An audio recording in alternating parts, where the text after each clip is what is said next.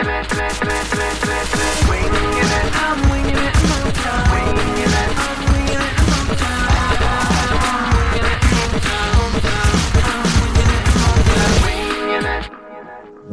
to another episode of Wing It Motown Radio. We are back. It's been a while. Hockey season is upon us. Actually starts when you're listening to it. It's going to be starting today. But we got a few people to talk to today. I'm your host Kyle, as always, because Jeff quit and because he's ugly.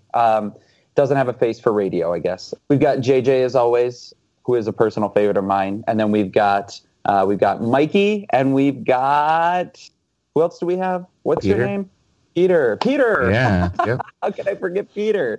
Also known as Jimmy. You can call him Jimmy. Call him Peter. Don't call him late for dinner. Oh boy. It's been a while. It's been a while. Has it not? Yes, it has. We're going to stay away from singing Stain songs on this episode. That'll be for later in the season when we're all really emo. We have a lot to talk about because it's been a while, obviously. And there's been a whole crap ton of stuff that's happened in the past couple of days. And not very much of it is stuff to write home about. We're going to try and keep it non-whiny for you guys. But I guess we're just going to break right into it. But before I do that, how you guys been lately? That's the greatest night ever. Mm-hmm. All right. This is probably about the second or third time, fourth maybe, that trying to record this because I just can't keep it together. What about you guys? I'm keeping it together very well. I promise to make that a trying task on you tonight. Okay, thank Keeping you. it together. You're welcome. You just thank me and Scotch for that. Yeah. We don't drink. This is family show. Prashanth does Peter, every time he's Peter, on. No, no, that's just how he is. You haven't earned what Prashanth has earned. Yeah, Oh, this is true. This is vastly true. Basically just like when he talks, he's like, I don't fucking care. I mean, you can just tell that he's had a couple. He was the fuck Toronto one, right? Oh yeah. Yeah, that's great. Peter, how you doing? I'm doing good. I was doing better until the last couple of days, but we're gonna be positive. We're gonna be positive. We're gonna try and go up and not down. Yes. JJ, you already said it's the best night ever, as always. So we're just going to break right into it. We're going to kick the door down. We're going to punch holes in the walls. We're going to cry. We're going to laugh. We're going to have some fun. So we're going to just basically, let's just break right off into the Red Wings. Everything. We got roster moves. We've lost players. We've got basically a good feel of what the team's going to look like when they open up the season. Basically just everything in between. So we're going to try and go through it all and not spend 4 hours on it because there is really a lot. I guess the first one we need to talk about is the roster moves and the waiver losses. So basically the Red Wings have already, in the past 2 days, have already lost 2 prospects. I mean, they lost, I don't know if you want to call Polkinen a prospect, but I still think he is. And I still think Ferk was a prospect. They didn't play an NHL game, a certain amount of NHL games. They're still a prospect to me. They lost Ferk, who never played for the team. It is what it is. I thought Ferk was a good player. He was starting to break out of his shell. He had that 27-goal season last year at the AHL. I thought he could have been serviceable as a bottom 6 player who is sheltered and maybe gets some power play time. And then you got Polkinen. Everybody should know who Polkinen is, what he's all about. I don't care if you like him or if you don't like him, but it doesn't matter. The fact is that you lost 2 young, cost-controlled, team-friendly contracts for free. And it seems like asset management is a little bit a blunder. And it's kind of frustrating because it's just it all happened so quickly. So how do you guys feel about it? JJ, why don't you go first? Because I know you are opinionative towards this and you have feelings. I've actually calmed down a lot, but you just wonder, were they honestly worried that they were okay, you want to make the roster, get everything set, do all this shit. I get Ferk isn't that big of a loss. I mean, he had the ECHL stink on him. He was just starting to come around. Real good AHL year. Everybody's terrified he's going to go score 30 in Carolina. But whatever. I still don't want to put him like necessarily in the lineup every night. Pulkkinen, I can't say I didn't want Pulkkinen on the team. I can't fit him in the top 9. I don't know why it became an argument of like top 6, bottom 6 all of a sudden, because like it hasn't been top 6, bottom 6 for years. And there's just a lot of people who still believe like you really just have to have a grind line, which I think is horseshit. And that's what bothers me. If Pulkkinen was going to end up being like the 13th forward and not even playing, then whatever. But like the OMG line is there and they are set, and regardless, like I don't get, like, were they afraid somebody was going to pick up Steve Ott on waivers? Like, were they really terrified that, like, after all of that, like, I really wanted to play for Detroit and kind of end my career there, and I took an $800,000 deal, like, all the goals he scored in preseason, Boston's going to be like, oh shit, we got to have Steve Ott. It just doesn't sit right with me, Right. I agree. I think, the fact that you need this grind line is complete BS. I mean, it was so funny because you saw that line play really well in the preseason, and you saw like other lines, like with Mantha to see they didn't play. I mean, they didn't knock the lights out or anything like that. It was just funny, and it made me roll my eyes, of course. So I don't know. I think it's stupid. If you would have kept Frk and Pulkkinen and you would have built a fourth line with them, scoring line, you'd have a line that was more cheaper, and you wouldn't be in this little cap crunch where you have $1,000 wiggle room. So, that's a big one right there. It seems so unnecessary and unneeded, and it's like, what happened to the times where the Red Wings would put those young players, those skill players on the fourth line and start developing them that way?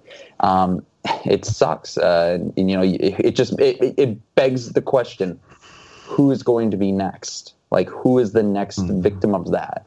And I don't even want to say victim, because obviously Pulkkinen and Frk are going to get a shot in the NHL now. Frk is going to play with Carolina, I believe. And I think Pulkkinen, I don't know how he's going to do, but I'm sure that he'll get a nice look in Minnesota. Peter, what about you? Yeah. Your thoughts? I mean, I think you kind of hit the nail on the head for why I think people are reacting this way. I think like JJ said, when you evaluate the people we lost, just those two individual players, it's not the end of the world. But I think it's more like, if you look at the way our roster is constructed, it's not too hard. I mean, you're not kind of like, looking for negative scenarios or like looking for worst case scenarios to see that, this could be the future. I mean, we have a lot of, in the next couple of years, I mean, it's kind of set up for this to happen over and over again. And I think that's the reason that people are upset, is that, I don't know, like, it kind of comes back to, like, it seems like this didn't have to happen. It seems like this is like, we did this to ourselves, rather than like, oh, well, I guess that's the way the system works. It's like, well, we went out and did this. Like, some of the commenters were talking about it. And I forget exactly like what the conversation was, but, it's like, you realize that, we signed some of these contracts that we didn't have to. And the other thing too, because like I know, we said we're trying to, stay positive. So I'm going to try to kind of combine my complaining into, so that I can be positive later. But I mean, I think it's just, it's like a weird way of thinking. Like, for me, you see a guy last year, in the time he was on the team, like Athanasiou, he's obviously incredibly fast. He's like a game changer. If he's killing penalties, he has a hugely high chance of drawing penalties. He can score, I mean, like when you see a player like that, like, to me, what you think is like, how can I fit him on my team? Like he's one of the players you want on your team. And it seems like we're not identifying, the players we really want to be on our team and saying, okay, with these guys, how can we win? Let's build a system around the talent we have. Instead, we go and we get, 3 guys that are going to sit on the fourth line and take time away from them. And I think, like, that's my issue, I think. Pretty valid I think that Athletic obviously with the speed can draw a lot of penalties, and it's an evolving league. Speed definitely kills. I mean, you look at the team that just won the Stanley Cup, and even the team that they played in the Stanley Cup Finals. They had a glut of young, fast players, and blended in with those, the veteran type players that that get you there. Basically, like you look at your Matt Cullen, you look at your, I guess you say Joe Thornton, but he's still kind of elite status, I would say. Patrick Marleau. Those veteran players that will just kind of put you over the top. You really do need to rely on your speed and your youth and your ability to utilize an entry-level contract. And it seems like the Red Wings just have no idea how to utilize that. The only one they utilize, they've utilized like fully, is Dylan Larkin, and they are very, very fortunate for that contract. Right? They should be right now because of how well he's performed and how cheap he is for them right now. So, they really need to take a step back and take a look at these things. Mantha, who I thought probably deserved a roster spot more than Athletic might have, just because I thought he looked really good in preseason. He got sent down to Grand Rapids, and it begs the question, just why? And I know there's too many forwards, but you have these guys like Drew Miller, Steve Ott. I mean, is Steve Ott really going to do more than what Anthony Mantha could do? No, absolutely not. The only thing more he's going to do is try and take someone's head off or stick his knee out and try and take someone out of the game. And people are going to say that he's an energy guy, but I mean, whatever. It doesn't exist. Energy comes from speed. It comes from agility. It comes from scoring goals. It comes from sustaining offensive pressure. That is energy. Being pinned in your own zone and just plugging it out and trying to make it by while you're getting just caved by another team's top line. I don't see how that creates energy. So I'm against it. I don't like this. I don't like what the team is doing in an evolving league. So it sucks, and I'm upset. But it is what it is. We're going into the season. I'm just excited to watch the hockey again, watch the Red Wings play. But it's been a difficult journey to get there. But moving on to other roster stuff, we're looking at defensive units. Obviously, Kronwall is out. He's on IR. He can come back basically whenever he wants, whenever he feels good, because it was retroactive back to September, was it 20th or something? Somewhere around there, somewhere in that window. So you're looking at the reported lines basically where you've got DeKeyser as your number one. You got DeKeyser, Marchenko. Was it Smith, Green, or was it? It was. I'm sorry. It was for the most recent skate. It was Ouellette, Green, and then it was Eriksson, Sproul. And then Smith took the day off because he just wasn't feeling well or something. He got banged up. So essentially, one of Ouellette or Sproul will get pulled out of the lineup. I assume it's probably going to be Sproul.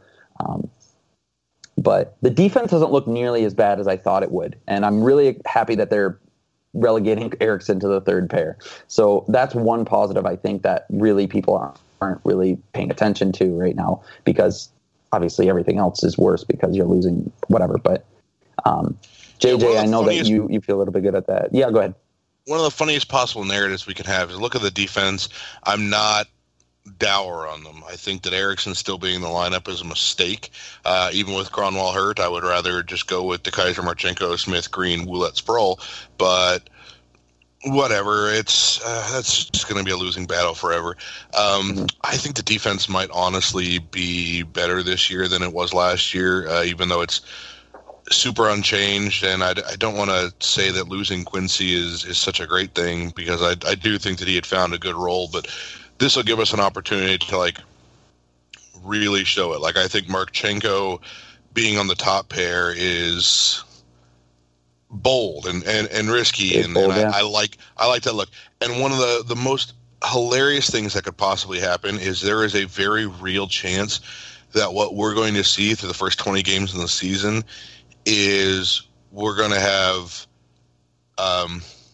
offensive lines who or forward lines who are perhaps not exactly doing great, getting bailed out by their defense, and that would be based on the way the Red Wings have operated the last few years, doing the complete opposite, that would be hilarious to me, honestly. Yeah, no, for sure. What about Mikey? You got any thoughts on the defensive pairings or anything like that? I know obviously we haven't seen them perform in NHL action. That isn't preseason yet, but what are your thoughts? Do you think it's going to be good? Do you think it's going to be the same? Do you think it's going to be worse? I don't think it's necessarily going to be any worse, but just what JJ was saying with the mix-ups that they're doing, and not that anything is not where it should be, but we don't exactly know that this is where guys are going to stay with DeKeyser and Marchenko on the top pairing, and then Smith Green and mash-up roundup on the bottom three. But it's going to be a hell of a lot of fun to watch for the start of the season. I mean, they're essentially on the roster telling Danny DeKeyser, hey, you have to find a way to move the puck, and telling Alexei Marchenko, hey, keep doing what you were doing at the end of the year, but now you got to do it against, Sidney Crosby and Steven Stamkos instead of Brian Rust and, X other third line guy. Mm-hmm. So I think Marchenko was seasoned in the World Cup of Hockey pretty well to play some top competition. So that's a positive I drew from that. But go ahead. Sorry, Dana. Yeah.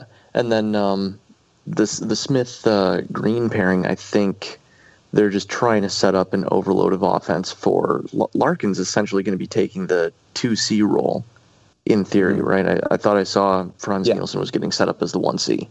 Yep. So it looks like they're trying to take preventative steps with the kind of mistake-laden roster that they put together at free agency, if that makes any sense. So I think it makes sense. Yeah. Yeah. So I mean, they're trying to avoid the sophomore slump. They're trying to make guys take strides, but it's just weird to see them do something in the realm of right there when during free agency it was just kind of like, oh, all right. No, for sure. I agree. And I do think that taking the training wheels off of Larkin and getting him his own line on the second line, however they plan on deploying it, I think it's a good idea. If he screws up, then you've got a cushion. You can move someone else around because Zetterberg's playing wing, but, whatever. Peter, going back to the defense, your take on what the projected lines could be, and if you could pull anybody out, would it be Ouellette? Would it be Sproul? Obviously, it'd be Eriksson, but that's just not going to happen. Yeah, I mean, I don't know. I obviously, I mean, that's, getting rid of Eriksson would be, the biggest, the biggest trade deadline acquisition we could do. But I don't know. I mean, I do think it's good that he's starting off on the third pair.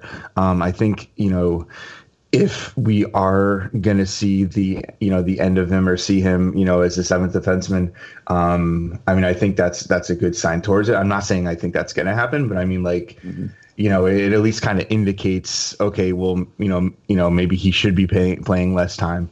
I don't know. I mean, I think it's that, like you said, I think it's that, Ouellette, Sproul, maybe sometime during the season, Jensen gets a chance, kind of see who fits best in that role, that other third pair defenseman.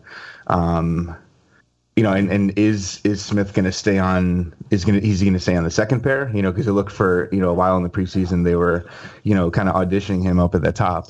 And, I think we've been talking about for a while, we think that at least there's a chance that he could really be a top pair guy, so I'd be interested in seeing that, like give him some time to either prove that he can be, or for us to see that, maybe that's not where he's going to end up. Yeah, I think it's interesting with Smith because I think he definitely, it's time, they got to figure out what the hell they're going to do with him. He's not going to keep taking, I don't know, like, these, it's obviously it's time. Are they going to commit to him or, because there's no more bridge contract. It's put up or shut up, basically. So I think they definitely do need to figure out what they have in him and give him a little bit of a leash now. He's like, okay, we'll put you in the second pair. We'll give you some power play time, some actual power play time. We'll give you a look on the first pair. And if he comes out and he's the Red Wings' best defenseman, like everybody has been screaming that he is, then you go ahead and you throw him that 4 or 5 year deal, basically. So I don't know. But, I mean, you also have to be careful because the Red Wings aren't really poised to throw another huge contract out there. Well, the conspiracy angle with Smith is that they're playing him with Green to try to get him as many points as they can, and then when Cronwall's ready to come back, it'll make it just easier to trade the guy that's pending UFA. Is that an actual conspiracy? It is now. I don't know if I've necessarily... I hate you so much. I don't know if I've necessarily seen it anywhere, but it does make a lot of sense, doesn't it? Like, they didn't want to pick between Ouellette and Sproul. They're like, fuck it, they can do whatever. Let's just showcase Smith. And I don't know. I've talked every year about them showcasing a guy for a trade early in the season, and they just never ever do that. Yeah. So, well, I mean, if that is an actual thing that actually pans out happening, great. Then that means the team is accepting that they need to start selling some things and maybe poise a little bit of a rebuild. Because at that point, get garbage return for it, though. They will. What did we say we were going to do before the podcast? Oh, yeah. Positivity. So they are going to trade Smith for Trouba 2 weeks into the season. I don't know how they're going to make the cap work. Nope. It'll work, though. It'll be awesome. Smith and Jimmy Howard for Trouba and Hellebuck. Trust me. You heard it here first. JJ, the insider. Anyways, I guess if you just kind of backpedal to what we saw in the World Cup of Hockey from the new guys, you got Thomas Vanek and Franz Nielsen. I think Franz Nielsen is great. I think he looked really good in the World Cup of Hockey.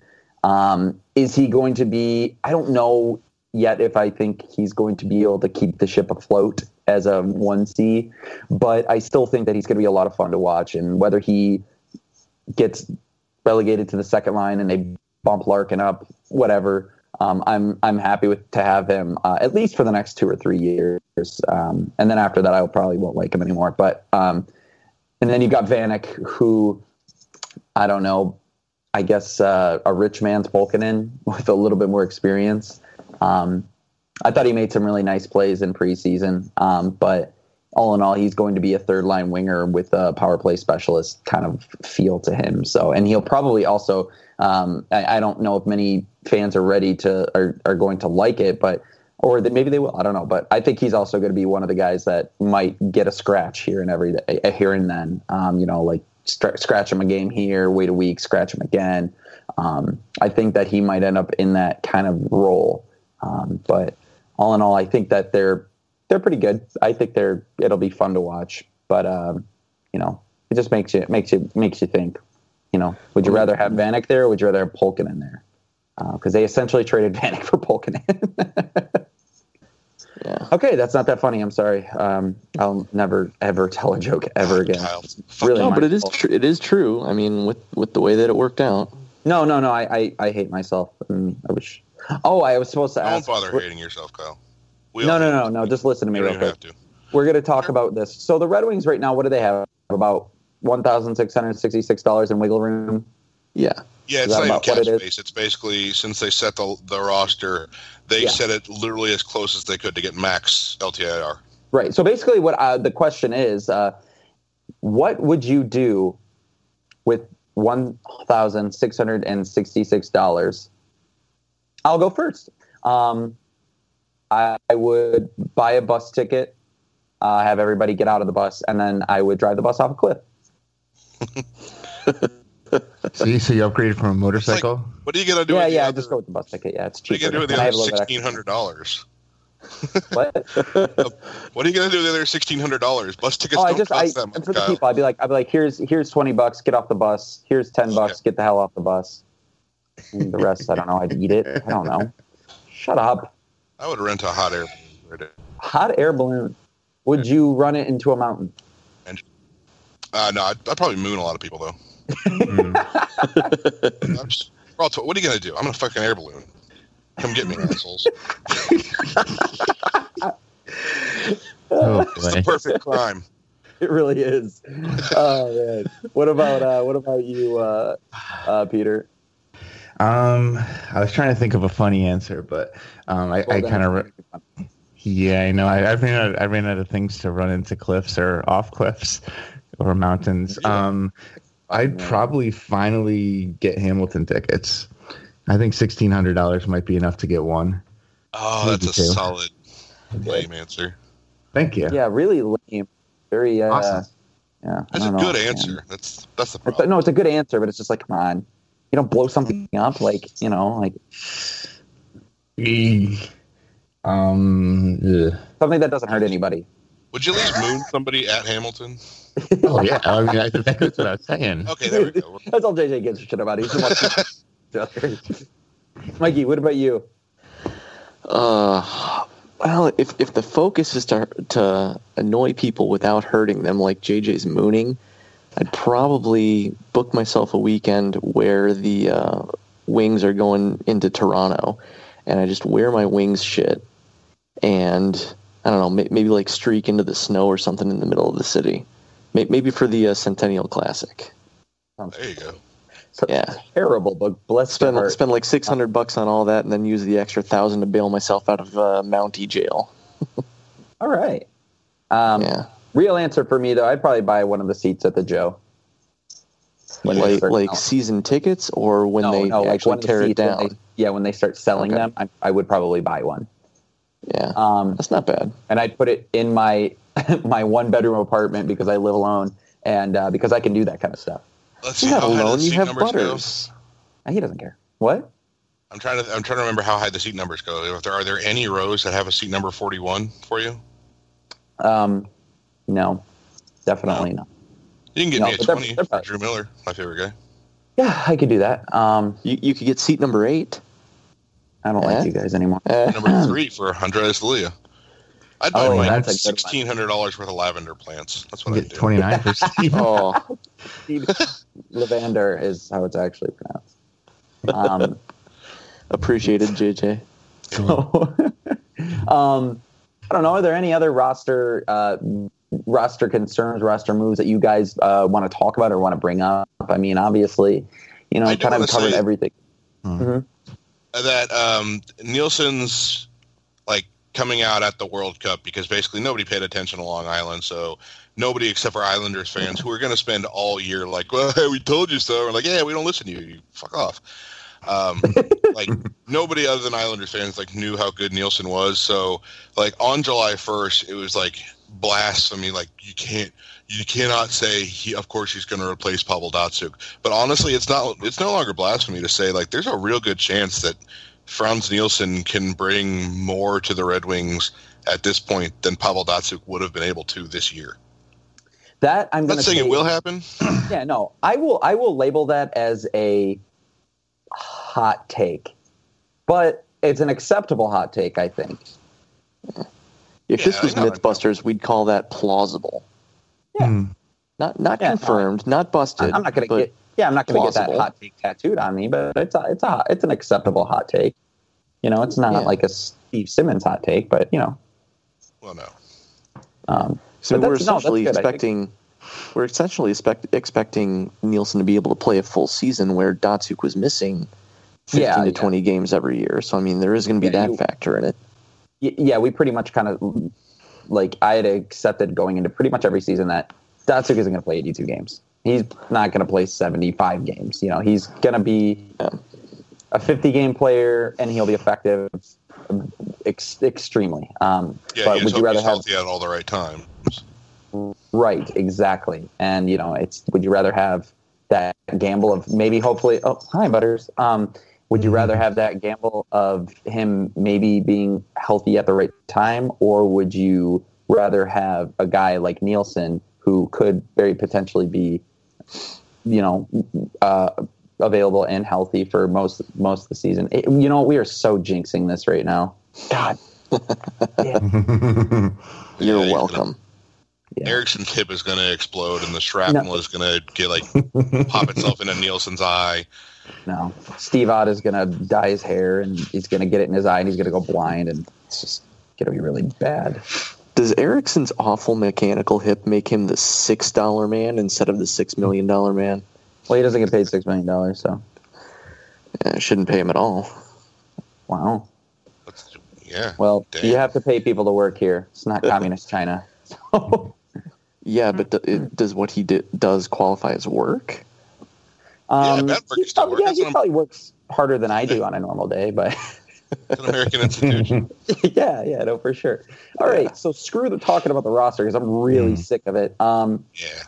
Let's go around the NHL. Let's talk about a bunch of teams that we really don't care about. What kind of expectations do we have? Let's start in the Atlantic, where we live, where we are at.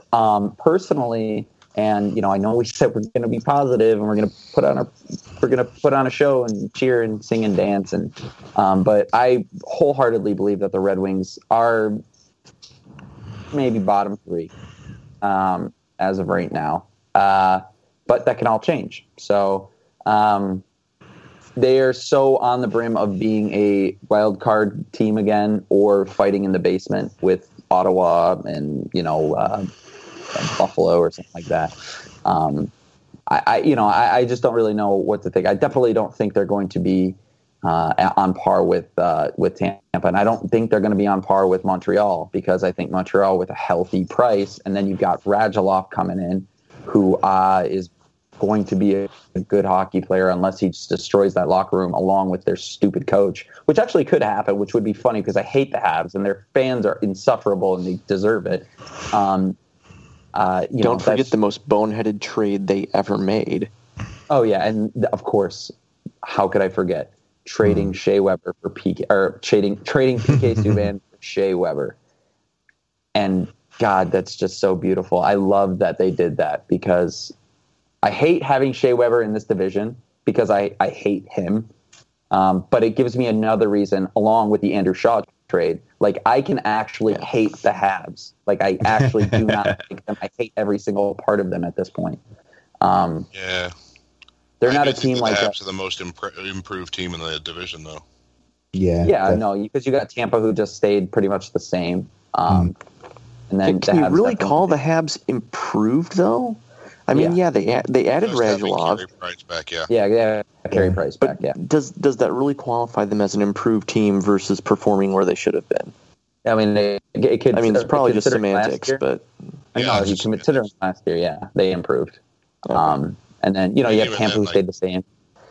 Yeah, Florida. They just lost Huberdeau, but yeah, they just lost Huberdeau for 3 to 4 months. They also Bjugstad is also hurt. Yeah. So they've got Barkov, and then their second line center. Yeah, their second line center right now is, I believe it's Trocheck. So I think Boston probably got worse. Yeah, they either got worse or they just stayed the same. Ottawa probably stayed the same. Toronto. The big question is going to be how much better are Toronto and Buffalo at this point. I don't think they're that much better. So yeah, I see us fighting with, like, right in that Ottawa, Montreal, like, just that melange of crap in the middle of the Atlantic. Greg Wyshynski picked us to finish next to last behind Ottawa, and I think, like, that's where I draw the line. I think I can't see us finishing behind Ottawa. How embarrassing would that be? But I can't see us finishing ahead of Tampa. We would need some real luck to get ahead of Florida. So I don't know. We're a bubble team again. So we're a bubble team in the entire league, in the conference. We're a bubble team in the division. And that's what is to be expected. I don't think anybody was going into this season expecting them to be a contender. Even Ken Holland didn't. So yeah. I mean, I definitely think Toronto is going to improve over last year. If you watched in the World Cup and preseason, he can't do it by himself. But obviously, Austin Matthews is he's seems like he's going to be the real deal. And he could, if you look at who they got to play with him, you got William Nylander from last year. I think they could be a good, kind of duo together. I don't think they're going to make the playoffs, but I think they're going to be better than last year. Yeah, they are improving. I think Tampa, Montreal, Florida. I think they all probably finish ahead of us, or they should. Like I said, Florida is probably like the one team out of those three that I don't they're not a lock because of injuries. Then you still got Boston's going to be right around us. It's going to be tough. Yeah, Boston is still definitely. I think we're probably still right on tier with Boston at this point. I don't know what to think about Buffalo. Obviously, their defense is still just unfiltered garbage juice. But they did add Kyle Okposo, which does make their team better. So that will be interesting. But they still don't have it's all up on Robin Lehner. He could be good. He could be not good. It's the same thing with Toronto. You have Frederik Andersen, who is their number one goalie now. I know that he's a decent goaltender, but I don't know if he's the kind of goaltender that's going to just give them that extra push. There's a lot of questions around our division. I still think we're probably maybe in maybe 5 years, the Atlantic will probably be a power division in the East. But it's just the Metro is still. I think you got the Pens, you got the Capitals, the Rangers, who I think they're still kind of bad, but they could still make some noise. And you got the Flyers. They're going young. They've got Konechny and Provorov who are on their team now. Must be nice. And then the Islanders. They've got Barzal and was it Bolivier? I don't know what. Yeah. So they're obviously getting a little bit younger. They signed Parento to a contract, and then they were just like, well, see you later, I guess. And then the Devils, I think, are another improved team as well. So, I think this year the Islanders definitely take a step back. Everyone was probably going to get fired. I would not be surprised if they don't make the playoffs this year. Everybody talks about losing Okposo. You guys, you see Nielsen's probably the bigger loss. If you remember at the time, the Islanders fans were, way more upset about losing Nielsen. Well, maybe that was because they kind of expected Okposo to be gone, and Nielsen was just kind of like just abrupt gone. Could be, yeah. But no, I agree. I think Nielsen's better than Okposo. So yeah, but Capuano is not a good NHL coach. He's gotten lucky that Tavares has basically carried them to the playoffs. And if Tavares wasn't so good, Capuano would have been gone a couple of years ago. Yeah, and he looks funny too, and I don't like that. Yeah, Fred Flintstone. I think the Flyers are easily the third best team in the Metro this year. Yeah, I think they can make the push because I think Hackstall's a good coach. And they have some great players, and they have some good young players. It will really fall on, is Gostisbehere going to have is he going to be able to do that again? And are their younger players going to be able to play up to par? And then they're older, obviously, you got Giroux and Voracek, who are their mainstays on offense. Giroux is a pretty streaky player, and so is Voracek. So, it's going to be all about how they adjust, but I do think that they could very well make some noise in that division easily. Yeah. And then there's the Blue Jackets as well that you've conveniently left out, the Toronto of the Metro. Because they're going to be a dumpster fire, so that's why. The question there is, how long does Tortorella last? I'll be shocked if he makes it through the whole season. I don't think so. I think he makes it the whole season. I think Jarmo Kekalainen is fed up with him by New Year's and gets rid of him.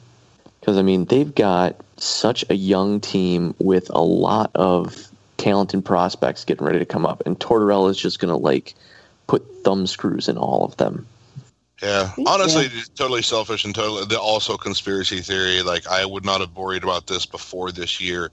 Is I am in the very back of the recesses of my brain, worried that Tortorella is going to get fired, and then Ken Holland is going to replace Blashill with him. Stop. I might have to quit at that point.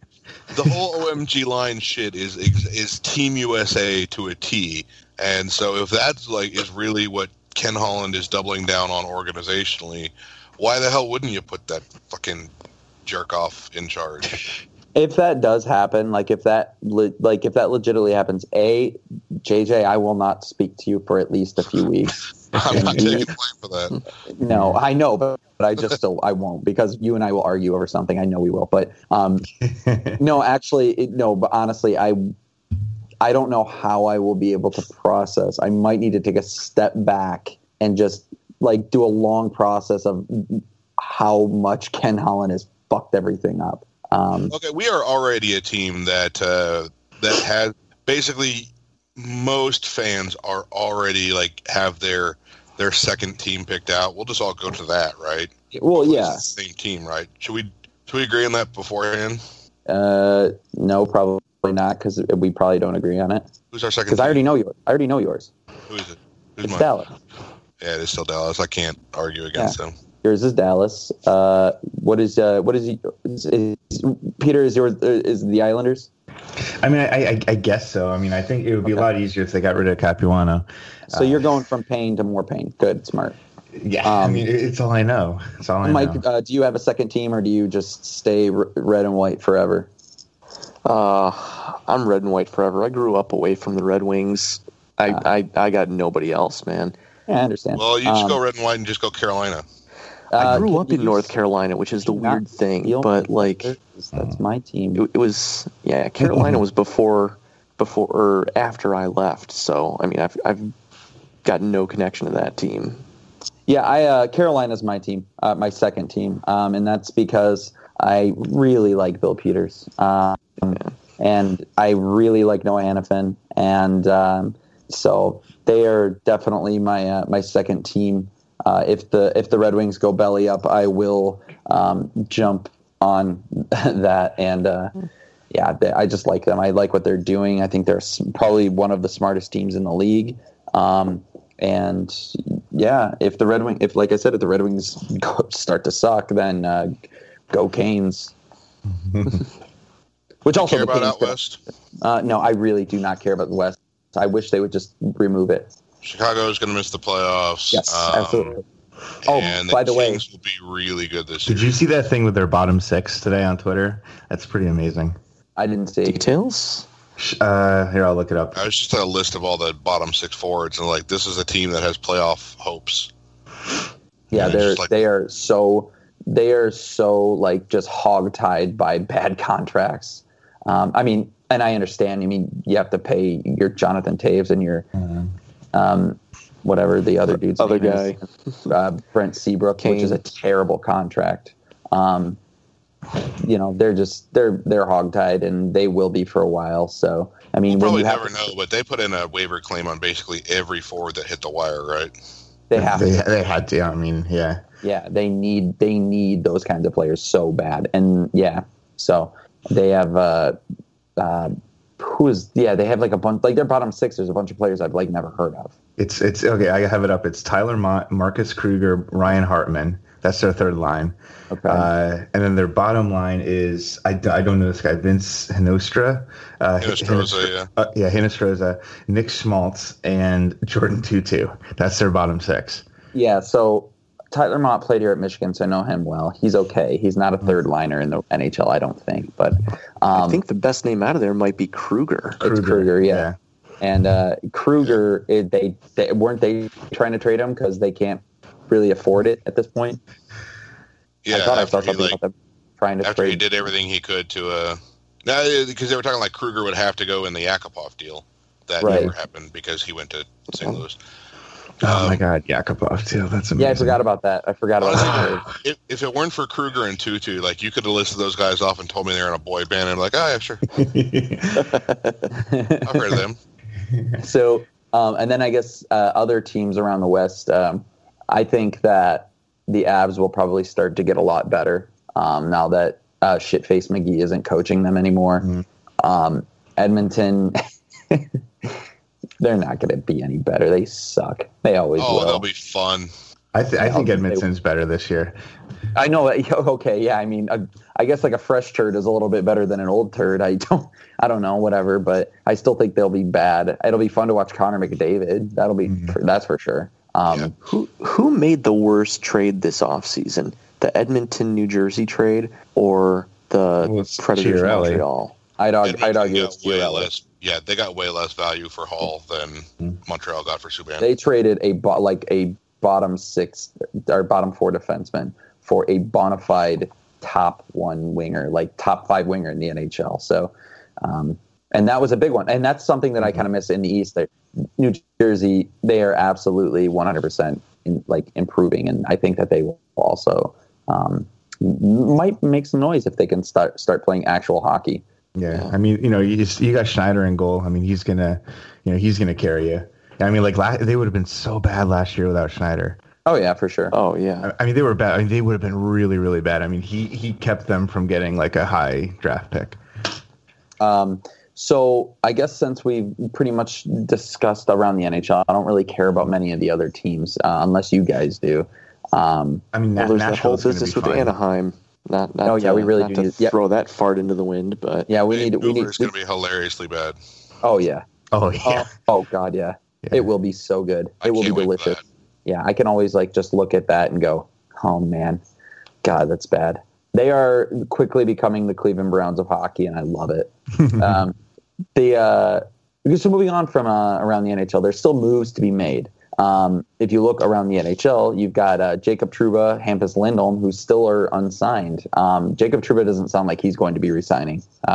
It sounds like he will basically not play, and they're just going to wait to trade him, or it's basically going to be like another Jonathan Drouin kind of situation, maybe. What were the other ones? The Ducks have Lindholm and Raquel. Did they sign Raquel though? I thought they re-signed him. No, last time I heard they were getting closer, but that was per Mr. Bobby Mack, Bob McKenzie. Right. So, I mean, who knows the veracity of that claim? Yeah, and that's a team that is stocked with bad contracts as well. And Lindholm is a guy that you have to pay. Big. I think they've only got about $7 million in cap room. Yeah, they can't afford both. And apparently Lindholm only wants like $6. He's like his ask is super reasonable. Oh yeah, I'd give him that, and I'd paint his house for him. Yeah, but Raquel was asking for, and I hope I've got this right off the last one, 6 years at $4 million a year. Which, Raquel can fuck off. I don't care about him. I mean, he did put up 43 points last year, I think. 20 no, he's a good 23. player. No, he's a good player. I don't know that he's worth $4 million yet, though. I mean, he's done it for one season. I'd say that it might be worth it. But I mean, they paid Brian Kessler how much over how long? So whatever. Idiots get bent. I'm so glad we didn't do that. Do you guys think that Jacob Trouba is going to get traded to Detroit? I don't see how. Okay, no. That's all I needed to say. Yeah, I think it would have happened already. I don't know if the only scenario I see Jacob Trouba coming to Detroit is in a trade that will make me extremely mad. like I'm talking like Brendan Smith, Thomas Tatar, and something else. And I will be red, nude, and jumping through the walls. They're going to trade Mrazek. Okay. Click. Dial tone. It's like the cartoons. You can just hear the teapot boiling out of Kyle's ears there. Yeah. And you hear just my clothes being ruffled off, and I'm just running around. 50 Shades of Red and Nude online. So, I mean, Lindholm, I think that's a deal that'll get done. And you might see the Ducks try and, if they can't come to terms and tell Raquel to chill out and play ball with them, then, yeah, they might have to trade him. Who knows? I mean, I'm not going to trade for him. Obviously, the Red Wings aren't going to trade for him because we have, more forwards than, I don't know, the freaking mailbox. I don't know. Post office would have been the correct answer. Help. Yeah. I hate you all. Book series. I wish that you guys have a wonderful evening. I'm leaving. So it'd be so nice to get the cap space to kind of screw these teams. Oh, yeah. No, it would be nice to have the cap space to just go out and be like, hey, Hampus Lindholm, you want 6.5? Yeah, whatever. We'll just mortgage everything, even though we really can't because we don't have that third round pick. So it would be nice to see an offer sheet because I just love chaos, but it's just not going to happen. It's just the GMs are like in a boys club together. It's not going to happen. Yeah, any kind of offer sheet would have happened well prior to today. I wouldn't say that. No? I'd say it just comes. Well, I mean, obviously it's Probably. I don't know. Yeah, probably. It would happen today. Today at the latest. Yeah, I know for sure. So I mean, Lindholm, Merkel, whatever, Trouba probably going to get traded to Boston, and Boston's going to overpay a lot, and whatever. It'll be a lateral move for them. Do we all agree on that? Yeah. Yeah. Yeah. You never know. Edmonton might trade Nugent Hopkins, and how many more first round picks do they have? Although that'll probably be the best trade they made already. And then they'll have Clefbaum. He's a first round. Draisaitl, yeah. And I remember when they were actually contemplating, when they were talking about the trading the Eberle and trading Hall or Nugent Hopkins, Draisaitl's name popped in there, and I was like, really? Already? The kid's good. He's a stud. It's just, God, they're just so dumb. I hate Chiarelli. He's ugly and he sucks. All right. Sorry. Anyways, let's go to Positivity Corner. This is where we're going to sit in the corner and we're all going to tell something nice about each other. JJ, I think you're very handsome, and you do look like Seth Rogen. Thank you. And sound like him, too. You're a wonderful person, Kyle. You're a bag of rainbow. Wonderful. He's a wonderful. He dresses up like a squirrel superhero.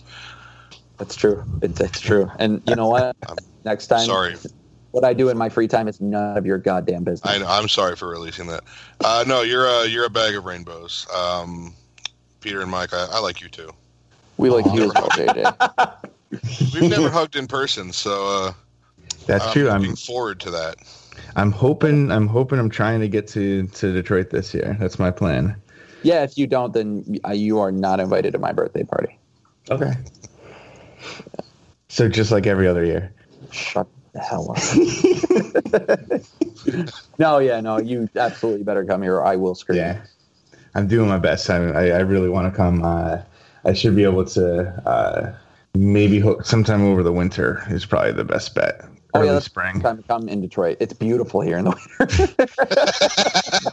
The weather's just lovely. I hope you like the color gray. You take what you can get. Oh, man. Are you going to say anything nice, Mike, or are you just going to be mean? Oh, God, it would be so great to just be mean and be a dick. But Kyle and JJ, you are some excellent fearless leaders and saw fit enough to give me the opportunity here. So that means you're pretty awesome. And Peter, you are a great sounding board for fantasy hockey and all the other crackpot ideas I've got. So thumbs up to everybody. Right. And none of us were stupid enough to suggest that the Wings sign Lucic like Edmonton did. So, we're all A pluses there. So I was on that bandwagon for a minute. So yeah, but you never seriously said it. Well, nah. I'm just going to deny that. Calling him human trash so much better. Yeah, I know. I would have deleted that. And I would say I'm a huge fan of JJ's awesome/awful puns on Twitter. I genuinely like them, even though I groan and laugh with about the same time. There's some days where he will just catch me on a bad day, and his pun will make me mad. And I'll just be sitting at my computer, and go, God, fuck you, JJ. That's what I'm going for. I know it is. And Kyle, I'm a huge fan of your dog pictures. I mean, a lot of other things, but that in particular. And Mike's in my fantasy league this year, which is awesome because we needed a manager that knows hockey and cares, and so that's really cool. Yeah, it still doesn't explain why you picked me, but I'm glad to be in. This has been a really nice session of Positivity Corner. You know what? We're just I don't know. We're gonna. Here's what we got. Questions left? Reader questions. Yeah, we got reader questions next. Okay. Yeah. All right. So, Positivity Corner was great. We should do that more often. Probably won't once hockey starts, though, because we'll just hate everything, hate each other. Yeah. Reader questions, as always. We love doing those because we love talking to our readers and our friends. And JJ usually does that because he is a tyrant and He will have it no other way. I've tried to seduce him into not doing it, but he just wants it this way. So, JJ, go ahead and start reading questions, and maybe I guess we'll answer them. God, you just got an NSYNC song stuck in my head right off the bat. Thanks. Eight-Legged Al wants to know, would you rather, have the Wings bomb this season around 80 points, proving their current roster management is completely flawed, even if it results in no changes to the front office, or 2, have one of those oddball seasons where everything on paper tells us otherwise, but this team still manages to pull together a decent year, gets into the playoffs, and gets past the first round? If those are my only two choices, I have to take number 2, even though I'm 100% against it. Because I like it seems like it would almost be the worst thing is like if we have a terrible season and nothing changes. We have a terrible season and no lessons are learned. So because of that, I'd have to take the one that has success, even though I think it would be for the wrong reasons. Yeah, I am absolutely 100% on board for going into the playoffs and getting to the second round, because that means we would have made it to the second round, and that's fun. Like, I'm sorry that more hockey isn't fun for you if you want to tank out the season. And I'm not convinced that Ken Holland is the person that needs to be rebuilding this team. So, yeah, Kyle nailed it. It's no brainer. Just go for the happy fun season. Yeah, the positivity season. Well, J88 wants to know, how is it important that Larkin take the next step and becomes the first center this season? Or do you think that's not really possible or in the cards until next year? I'm not sure that's in the cards this season, but if it could happen, I mean, isn't that kind of the ideal scenario? I mean, it's ideal. I don't think it's necessary. I don't think it's going to happen. I mean, for this year, we've got Nielsen and Zetterberg, who could, in theory, if they had to, take first C responsibilities, right? So I think Zetterberg's time as a center as a first line center should be done. I agree, but in a pinch, like something happens to Nielsen, Larkin's not showing he's ready, we can have Zetterberg step in. It's serviceable. Yeah, but. Yeah. Man, if Larkin could just step up and be able to tell that line of Nielsen, Z, and it's not Abby they're putting with him, right? No, it's Tatar. Tatar. Yeah. If that line could just get relegated to second shift duties, oh my God. Yeah. So I guess we all agree for the most part, right? Yep. Yeah. Would you rather have the OMG line be great producer and effective shutdown line, or have them fail, causing Holland to call up some kids? Well, that's a tough one. I think we're all going the second one, right? I mean, does that mean the OMG line go? Do some of them go on waivers? If Holland's going to call up kids, I gotta call up think kids, that's kind of the implication. Somebody else, yeah. We'll pretend like yes, the OMG line's failure forces the team into specifically replacing the OMG line, not doing something else stupid. Absolutely. Down on it. 100 times outside in the rain, butt naked. Yes. I wouldn't go that far, but yeah. I'm probably like 40, 60. I'd totally swallow my pride and have the OMG line just surprise everybody. Like, great producer, effective shutdown line for your fourth line. If your fourth line is doing that, I think the rest of your lines are doing a really good job. And I don't know. I don't care about my pride in the kids that much. I don't think it'll happen, but. All right. Well, cool. Enjoy the contracts that they hand out after that then. Yeah, that's what I'd be afraid of is the long-term damage it would do, because, I mean, to run the kind of fourth line that they want to be running, you really need to have, like, a Crosby, Malkin, Kessel set up ahead of you, like what Pittsburgh's doing. I mean, they're trying to run it just like a shutdown line. You can't do that when you don't have, and I hate to say that we don't have this, but bona fide superstars up front. That would mean that the fourth line wouldn't work, though, right? See? Y'all have to have all of these things there. I don't know. Yeah, but if we have a fourth line that quote unquote works, and say the rest of the team is still just doing on par. I'm afraid that it cements this philosophy of the fourth line grind line or fourth line tough guys or whatever in Ken Holland's head. Not to say that it's not already chained down with irons there now, but it's. I don't know. I think we're caught up. I feel like it hurts. Works. Like the question specifically said, great producer too. Mm. What's a great producer for a fourth line? 40 goals. 40 goals for the fourth line would be fucking amazing. Yeah. Yeah, you're winning. And if that's the you're case, winning the Stanley Cup at that point. The rest of the league is not, at least in 41 games, is not going to let you make that your fourth line if they're that good, unless your other three lines are still better than them. So, well, what you got 10, 10, and 15, or 15, 15, and 10? That's still really, really good. Yeah, for a fourth line. You're talking anywhere like 10 goals. Like if you can split 30 goals between the three of them, like even that is like, God damn, that's good. It's a logical trap because if they go like that well, then they're no longer the fourth line. Then the question doesn't matter. See, I'm forcing it. They have to remain the fourth line. So that's not specifically what the question is, but that's just what I'm saying. If they're that good, yes, I'll take that. I don't care. Groot Scott wants to know how many goals do you think Pulkkinen scores during the season and against the Red Wings? Well, he gets the Hattie against the Wings naturally in the first game they face us. I say he scores, let's say, a max of 15 goals. Yeah. I don't think he cracks double digits. I think he does. When is the Red Wings one game or one other 2 games against Minnesota? I don't know. I think there's a real good chance like he's not even on their roster by then. I mean, you could be right. I don't know. Somebody else look it up, and I'll just go with it because I don't. I mean, Minnesota. I think we were talking about this earlier privately, but Minnesota's not exactly a deep team, right? So No. I mean, he might not be placed in a role where he's gonna have the tools to succeed partway through the season, but I don't know that he comes out of the lineup.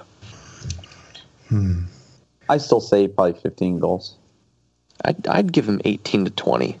Wow. Because they're essentially going to slot him right into the role that they were using Vanek as, assuming. So he did, 18 in like 70 games last year, which includes a couple scratchings for bad attitude. So assume Pulkkinen can stay healthy. I think he's got the possibility of matching that over 82 games. Another thing. You don't know if Pulkkinen's going to stay healthy. Yeah, he's got that shoulder issue. I have a feeling he takes like maybe give him like 5 games of him just ripping shots like that. Who knows? Yeah. Is February 12th. The same shoulder 26th. Both times? Yeah. It was the same one. Oh. February 12th and March 26th, Pulkkinen does not play a game against the Red Wings this year. That's my prediction. Okay. What is this offseason's spirit animal? Asks Lar Anakin Skywalker. Spirit animal. What? Duck-billed platypus. The duck. You gotta bring the duck. There you go. Yeah, stop. I don't know. I'd say the spirit animal would be Buffalo Trace to whiskey. All right. No. I got nothing. I'm going to say honey badger because like it was relevant a few years ago and everybody thought that was like so fucking great. But really just tiny and annoying and yeah. All right, sure. Capit wants to know what's your favorite breed of cat, dog, or preferred home animal? Boston Terrier. Horse. Yeah. I mean, I got 2 tabby cats and, I love them, so got to go with that. My favorite breed is rescued. That's a good answer. Yeah, that's a good one. Yeah, it's not my line. Wish I could take credit for it. Yeah. You could. Human child. I got 3 kids. They're great. I don't like my dog anymore. Cop-out answer. Suck it. My family doesn't even listen to this, so I'm not even getting brownie points. I don't care. What? Okay. Pick one of each set. A, Ken Holland gets fired at the end of the year and the Red Wings win the Stanley Cup final in the next 5 years. Or 2, Ken Holland doesn't get fired and the Wings manage to pull off a miracle season and win the Stanley Cup this year, but don't make the playoffs for the next 5 years. 2. 1. 2. Give me the cup now. Are you serious?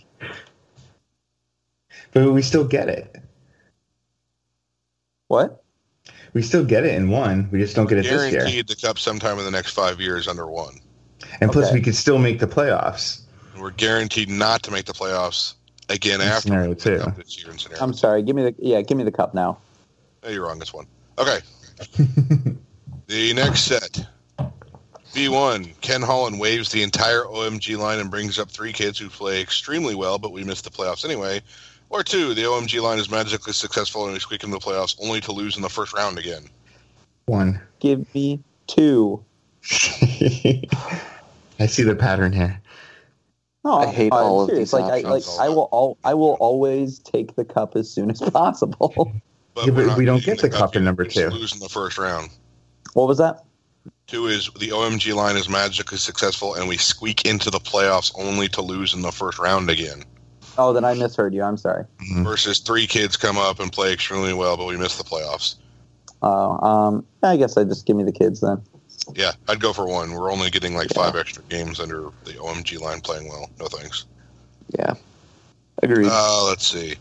Does anyone else now feel uneasy about Mantha, Svechnikov, and Bertuzzi, but also Sproul, Rillett, Hookes, blah, blah, blah? Like maybe they're all biding their time now until they're eventually placed on waivers. No, I don't want to answer. This is a stupid. Yeah,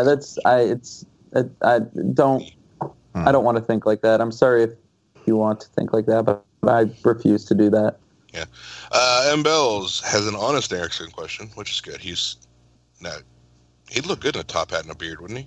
Anyway, is there a legitimate reason he isn't waived for the Just don't go to the theater. Oh. Don't worry, shots never hit him anyway.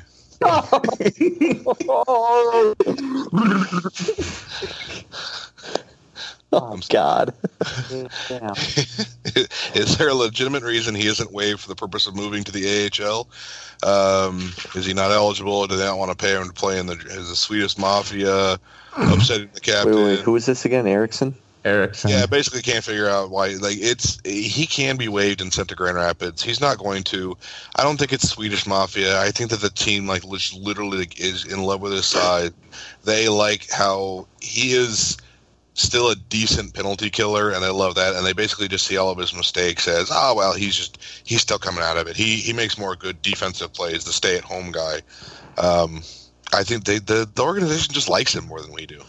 No, he's not going to be late. He'll Right. retire before he gets one. Yeah. I mean, go ahead. I was just going to say, I mean, I know we like to posit on, what's going on and what we see, and humans are kind of biased into thinking that we always have all the information. But I mean, the guys inside, Blashill and Holland and them, they do have massive amounts more information than we do on how these guys are playing and how they look in practice and all that kind of stuff. So, I mean, yeah, we see the results in the games and they're not that good, so how can the practice be any better? But maybe there's something they're seeing. Maybe. Yeah, it goes back to the Rutherford piece about how, like, he just knows. Like, it's true. They know way more. That's a good point, Mike. Let's see. What are you most excited for this coming season? I would say Nielsen. I mean, I know that sounds like a broken record at this point, but I mean, I think, like when I saw before we were doing Positivity Corner, I thought it was going to be about the Red Wings, and that was like the first thing that came to mind. It's like, I think, I'm really excited to see how he plays this year.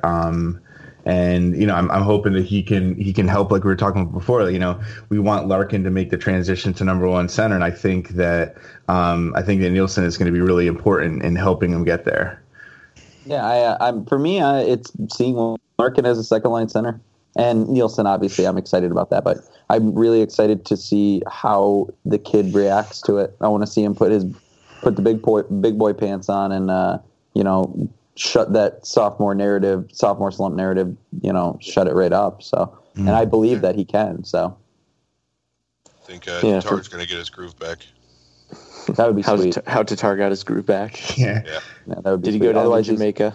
Otherwise, he's the next Hudler. Yeah. I think I'm most excited for, if we're all picking players here, maybe Thomas Vanek. Really? Yeah, just because it feels like Kenny's had a while since he's had like a really standout signing, and I feel like the easy answer for a standout signing is probably going to be Nielsen. Probably don't want to jinx it, but I mean, you are now though. I know, but he's tried these reclamation projects for a while. I mean, Tutu, Madonna and Alfredson at the end of their careers. Not that it was difficult to see those as good signings, but Madonna didn't necessarily work out. But then the Cole trade, Stephen Weiss, all of these things, like, people have been harping on him for a while now, and they're bad in retrospect, but we had no way of knowing that, almost no way of knowing that going into these, and it feels like there needs to be a year where the signings work out, and Thomas Vanek, after getting bought out, benched for his attitude in Buffalo and out in Minnesota, it would be a great feel-good story, and I'd love to see it happen. I don't think he hits 20 goals. Thanks. Being honest with you, dude. I think the chemistry that he showed with Nyquist on Saturday was really, really promising. I liked that a lot. NMU asked the question that we should probably take a stab at right now. Essentially, if we had the Datsyuk trade to do all over again, should we just gone ahead and taken Chychrun? You know what? In retrospect, God damn it. I can go both ways on it, honestly. Going back, I'd still be, if they didn't do it, I'd be okay taking Chychrun or Fabro. Like, I'd be okay with that, like, in retrospect. At the time, I'd probably be a little bit upset. Like, if I found out that I knew there was a deal on the table, I'd probably be like, are you serious? But, I mean, if you think about the team right now, if they were strapped with that cap hit, things would be pretty ugly, I think. Obviously they'd be forced into playing young players, but they'd be playing these young players in roles that I don't think would be very pleasant. So I don't know. It could go either way, but I think there's a real chance that what would have happened with that without trading Datsyuk, I don't think the Red Wings end up with Nielsen. Without signing Nielsen, I think that what happens is that Larkin would have gotten. There's a real good chance of Larkin getting exposed and hurt by that. Mm-hmm. So, yeah, we might have had Chychrun, but what would the effect have been on our hopeful future number one center to get that guy? I don't know. Like, right now, if you make me make the choice, I'll say no. I would do that trade over again. I am going to say I'm totally comfortable changing my mind later. Yeah, no, for sure. Yeah, if Chychrun turns out to be a stud, and sure, you could, and you know what? That is going to be a storyline with this fan base for so friggin' long. I can't remember for sure. Like, if we didn't make that trade, do we still have the money to get Nielsen? I mean, I know I'm not saying like we would have, but like, will we still have had the money to do it? I think so, right? Yeah, I don't think so. No. Mm-mm. Okay, if that's the case, I thought we had about $4 million in room. I can't remember. I mean, if that's the case, then I mean, I think. Well, sorry. Go. If they would have let Helm go, then but they wouldn't have. No, they wouldn't. Well, okay, yeah. Sorry, essentially, we would have re-signed Helm, not signed Nielsen, Vanek, or Ott. Maybe they would have signed Ott anyway, but we'd still have Pulkkinen and Furk as massive unknowns. We'd have AA on the roster, which we're going to have anyway. We'd possibly have Mantha on the roster. Yeah. Miller re-signed anyway, regardless. Yeah, I think the only off-season acquisition that we made that we had to was Nielsen. Just because that was just such a large gaping hole, and we needed to fill that hole. And I think he was, out of all the available people, obviously Stamkos wasn't available. I mean, he was the only. I think he was the best choice out of all of this. Yeah, usually. basically what JJ said before. I mean, I think that's an acquisition we had to make. And so, yeah, if it would have kept us from getting Nielsen, like I said, I can't remember, then I mean, I have to be against that then. Second part of that question is, do you think this next offseason the Red Wings buy out Eriksson? No. Nope. I think he retires. Yeah, he will retire before he is bought out or put on waivers. Yeah. Or he will LTIR retire. Mm. Yeah. Back on the Chychrun thing, just real quick. I just really hope that Dennis Cholowski kicks ass. That guy's going to get so unfairly blamed if he's not like. Oh yeah, he will get shit all over. It's going to take a while, right? I mean, it's going to take him 3-4 years probably to be ready. Yeah, they'll let him ride out. They'll let him ride out at St. Cloud State for sure. Yeah. Yeah. Dan Borsman wants to know which Morrissey song best encapsulates your emotional state going into the regular season. I'm punting this. I don't know any Morrissey songs. I'm sorry. I'm with you, JJ, so I got to pass. I would say, God. I would say Irish Blood, English Heart. Yeah, I don't really know. I mean, all I know is like one Smith song. That's pretty much it. Yeah. Really? I should know more. I'm sorry. Just savage me in the comments for this. I don't care. I have bad music taste.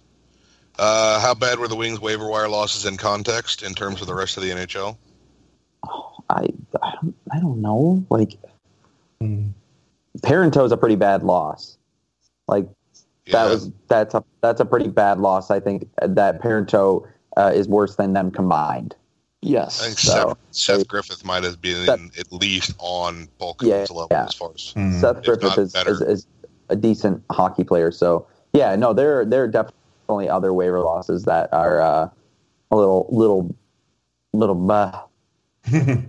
Yeah, but did any team lose 2 players? No, I don't know. I don't think so. No, but I just said us. Parenteau is better. Is combined. It's essentially the same thing in my eyes. Yeah, Perk would have never made this team. That's it. He would have never made it. Who outperformed expectations most this season, offense and defense? Marchenko, and I'm going to go with. No, I'm not going to say that. You're going to say Ott, weren't you? Yeah, say Ott. I was going to say Ott, but I'm not going to say it. There's no expectations on the guy. 1 goal is outperforming it. No, because if he exceeds my expectations, I'll be even more mad and I'll hate him even more. Okay, so I got Marchenko, and then I've got. I'm going to go with what's his nuts? Riley Sheahan. Oh yeah, damn you, Kyle. Riley Sheahan, baby, he's going to break out the shell. He's going to score a million goals for puppies and kitties. You took both my answers. Good. Screw your answers. They suck anyways. They're your answers, though. Yeah. Shut up. Just burn yourself. Yeah. Wait, Mike, do you have backup answers? I don't want to take yours again. You can say the same thing. I mean, that would be hilarious, though. No. I'm okay. Defense, I'm going to say Brendan Smith, just because. All right, Jeff. Maybe after so long, people have stopped expecting things of him, and pairing him with Green, I think, is going to be the moneymaker for him. The mass of this fan base does not expect anything from him. That's what's so funny. Yeah. So if the expectations are 0, and he gets it's the Steve Ott syndrome. Yeah, Steve Ott syndrome. And then I'm going to go with Anthony Mantha for exceeding expectations. I think at some point he's going to get up and he's going to stay up. That's a great answer. I like it. I'm going to doctor. I'm going to go Mike Green. I'm going to go Mike Green. I'm going to say he's kind of more like what we had hoped. And let's go real positive and say Dylan Larkin. Okay. All right, picking the answers that nobody else has picked before. Danny DeKaiser makes everybody go like, whoa, he actually is a number 1 D-man. And Henrik Zetterberg for forwards. Because I think he's just like totally overlooked, and there's a real good chance that he has kind of like a renaissance season. That's a good point, yeah. Yeah. Larkin Forever says, can you refer to Team Europe as the Decepticons again? Yes, Team Europe is the Decepticons. B. Kurt 58. That's easy. I know. Some of these questions are great, though. Between Sproul and Ouellette, who plays more this year? Ouellette. Yeah. Yeah, I think Ouellette. I think Sproul. Just because they've seen what Ouellette has to offer in the past. And that's why. That's a very good counterpoint. I will take your thunder and I will shove it up your ass. How does that sound? Not pleasant. Ow. What was the most positive thing that happened this offseason? Dylan Sadoway. Ooh, that's a good one. Yeah, I'd say Dylan Sadoway. Any other answers? I mean, I'd just say Nielsen again. I know it's a broken record, but I had a Coke machine give me 2 bottles at a hotel this summer. It's just the best thing. I'm going to say Huda and Torchetti. Oh, that's good too, yeah. Torchetti, by the way. Torchetti. Sorry. Torchetti. Does the coach or GM decide if the players skate in Detroit or Grand Rapids? What? Does the coach or GM decide if the players skate in Detroit or Grand Rapids? Basically, how will the rotating AA and Mantha thing be decided? How do other teams do it? Is it an equal decision? It's got to be an equal, yeah. The GM decides who goes to which city, and the coach decides who gets on the ice. Obviously, there's some interplay there, but it's still probably 60% Ken Holland's decision, if not 70. Yeah. Holmes from 96 asks simply, what the fuck? That's a good question. The only answer I can give you is yes. Yeah. I was thinking of not asking it, but I got 5 wrecks, so I'm going to give the people what they want. This is the people's radio. Yeah. Power, do you think the waiver losses over the last few years really hurt us as an organization? Who is potentially the biggest loss? Any of Pulkkinen, Ferk, Ferraro, Nestrasil, etc. you'd like to have in the lineup now? Or would current Grand Rapids Griffins have better value? Current Griffins would have better value. I'd rather have Mantha than Pulkkinen. I'd rather have Svechnikov than Pulkkinen. And Pulkkinen is on top of the list for me. No players like Ferraro, Nestrasil, Pulkkinen, Ferk, unless they turn into prolific elite hockey players or not even elite hockey players. I mean, unless that happens, which odds are that's not going to happen, it doesn't matter in the grand scheme of things. It's not the fact that we're losing these certain players. It's the fact that we are just losing players without anything to show for it. It's not the players. It's just the asset management and the complete blunder that is what Ken Holland is doing. And that's just, fuck it. Yard sale. Take it. I don't care. Yeah, that's actually supposed to be 50 cents. But you know what? Why don't you just go ahead and take it? It's yours. So, I mean, but no, I definitely I could name, let's see, Teemu Pulkkinen, who's atop the list. Who would I rather have in the NHL over him? If it meant we have Tyler Bertuzzi, Mantha, Athanasiou, or Svechnikov in the NHL, see you later, Pulkkinen. You're out. Yeah, I don't think either you or any of us are going to improve on Kyle's answer there, so I'm just going to move on to the next question. Yeah. I'm good with it. You bet S19. Super positive question here. Just looking at the season, do you feel we are a better team this year than last? And I know the instant knee-jerk reaction is, no. But I feel we have every reason to think so. Our D is bad, but it didn't get worse. Our forwards, in my opinion, are improved as a whole. Blash is now in his second year, and sounds as if our player usage will be better, not leaning on Datsyuk and Zetterberg at all times. I see us in a better playoff position than we were last year. Am I wrong? No. Well, I think they could both be true, though. I think we could be a better team, but not be in a better playoff position. Because like we were talking about before, Montreal's got Price back, et cetera. I think they could both be true. It really does fall on the team is as a whole. The defense didn't get better. The offense, I think, did get better. It falls on goaltending a little bit. One of those two needs to not slip.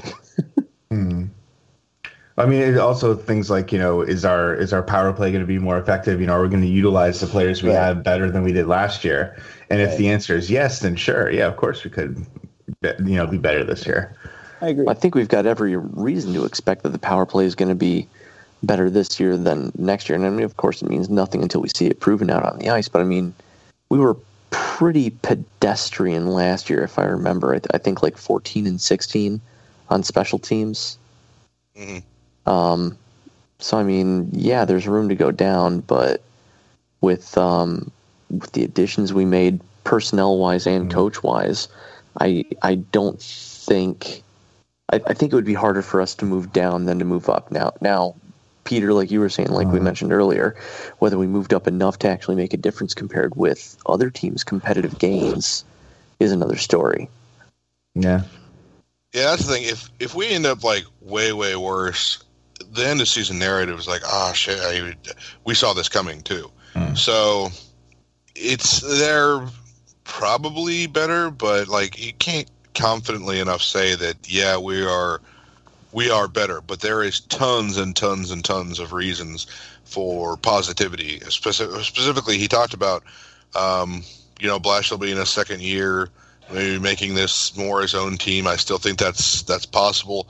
There are questionable lineup decisions that I don't like, but it's not exactly like they're entirely always proven to be bad. It's just I think it's a little bit behind the times. But you get that working out. You get the defense just reshuffled a little bit. You get more consistent goaltending, and yeah, there's a real good shot of positivity in this team that I'm excited about seeing. So we'll lead that right into Bill H's question. What exactly do you think Ken Holland and Jeff Blashill see that the rest of us don't? Is their player analysis eye test outdated? In their world, in order to ice a lower middle performing team, is it necessary to spend to the cap maximum? Can you see a way to upgrade it? And blah, blah, blah. Basically, why do Ken Holland and Jeff Blashill not obey us? No team obeys their fans. Yeah, but no other team has fans as smart as we are.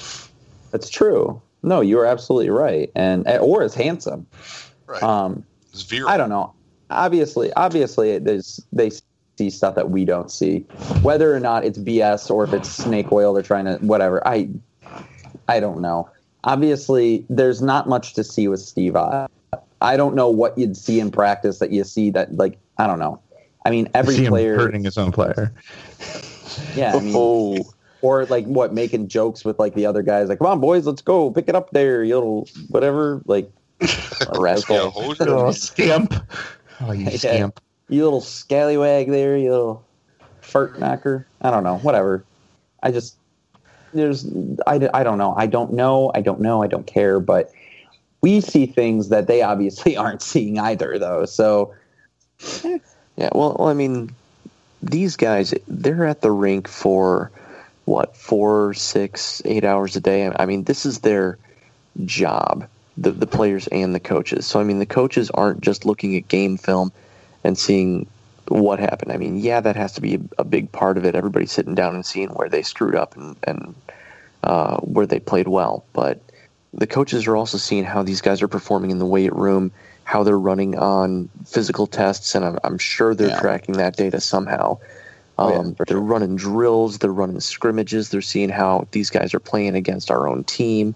They're probably even having some guys mimic opposition just to see how they're going to stack up against different schemes and different styles of players. So in terms of what the coaching staff sees that we don't, a hell of a lot. But at the end of the day, how much does it matter if what's on the ice sucks? Right. No, Erickson. I'm with you on that. Yeah, that's the thing. We do have to believe that they've got more of the story, and that story is, once again, referring back to the Jim Rutherford piece on the Players Tribune. And if you haven't read that, go find it. He's just got all this information to deal with, and it's stuff that we're not privy to. Right. So, when he, when he brings back Erickson, or he continues to give him a piece, or even when he signed Erickson to that contract, knowing about his hip, he knew all that shit. Then it's kind of our job to kind of piece together what exactly that means, because I do think Ken Holland is a sucker for a story. For sure. Yeah. Less is more. That's Steve Ott right there. Steve Ott is a fun story. He grew up in Windsor. He loved the Red Wings growing up, and now he finally gets a chance to come. And he does make the locker room more fun. And I've complained in the last few years that I wasn't sure that the Red Wings team actually liked each other, and I was worried that there wasn't enough fun. So I'm not saying it's a worthless consideration. It's something to be seen. And honestly, if it works out, great. But we've seen Ken Holland and his decision-making process on stories that hasn't worked out very well with a lot of decisions. And, I like the good stories too, and I would love for that all to work out. But, in reality, the kid learning karate from, like, the rando shut-in is going to get his ass kicked by the kids who spend every freaking day at the dojo learning shit. Right. Someday, like, common sense has to take over. Analytics should be more factored in, and that's the thing. It's like I don't want to say it is entirely the story, but I'm afraid Ken Holland has an aversion to them that is unhealthy. As far as Blashill is concerned, I need to see that this is going to be Blashill's team, because so far it kind of hasn't looked like it, and I don't want to keep giving him excuses. And this year he's not going to get excuses. If the bus falters, it's going to have plenty of gas to run him right the fuck over. That's the way it's going to be. I'm not going to get to, Kenny Holland is still pulling the strings. Fuck you. If your second year, get shit done or get the hell out of the way. Yeah, that's a good answer. Yeah. So I agree. I think that your analogy was quite perfect about the kid at the dojo. I just hate the Karate Kid. So it just fucked up an entire generation. It's a bad story. He was an asshole the whole time. But I mean, at the same time, and I don't want to go saying that this is true of everybody out there, but I know we're going to get people commenting that, these guys are professionals and they should be able to do their job regardless of the fun level of everything, because that's what 99% of the rest of us go through. We go through our jobs without having fun during the day, and then we have our fun when we get home. But like for some of these guys, being on the ice and having fun gives them that extra little bit of ability. And Peter, I'm sure you see this in the high school sports that you coach, where when the guys and girls aren't having fun, they try less. Now, that's not to say that these guys shouldn't be above something like that, but it does have to kind of factor in once in a while. Right. Yeah, I agree. Yeah. So moving on, we got a couple more questions. We gotta get this wrapped up here. So JJ, I was getting fucking tired. Effing G, positivity. How about Tatar practicing on that top line with Zetterberg and Nielsen, huh? Neat, right? Yeah, pretty sexy. I like it. Makes me happy in my pants. If you had the power to instantly alter one cliche hockey narrative forever, but doing so would make all the other narratives permanent, would you do it, and what would be your altered narrative? So, for instance, you want to get rid of the all Euros are soft narrative, but doing so would make so that, like, fighting deters cheap shots and grit with championship, like nobody ever overcomes that. Would you trade one narrative for that? I think the fighting deters cheap shots. I think based on the way the question is phrased, I would not do it, because I think there are enough bad narratives that whichever one I chose, I would be left with, the way it's worded, I would be left with all these other bad narratives that were now permanent. I'd go with fighting deters. I think I'm with Peter on this one. I also agree with Peter. I would not get rid of one narrative to cement all the rest of them. You're all three wrong. If I were to get rid of one specific narrative, it would be the fighting deters cheap shots. But I can't cement all the other narratives just to do that. Sports, it just needs narratives. That's true, yeah. We'd all get new garbage narratives anyway. It's true. So, Kyle, close us up. All right, sounds good. Well, this has been fun. Thank you, everybody, for tuning in and listening. Hockey season is almost here, so I hope that you are excited for it, because if you're not, then just screw you. Like, just be excited for something and love something, please. Find something that you love. We're all excited. Whatever happens, but my happy ass is gonna have some fun watching the Red Wings play, because that's my favorite team and I like them. And I am so sorry for liking something if that upsets you. So for me, Kyle, Mikey, Peter, and JJ, I wish you a pleasant day and a wonderful evening. This has been Wing It in Motown Radio. We'll talk to you next time. Fart.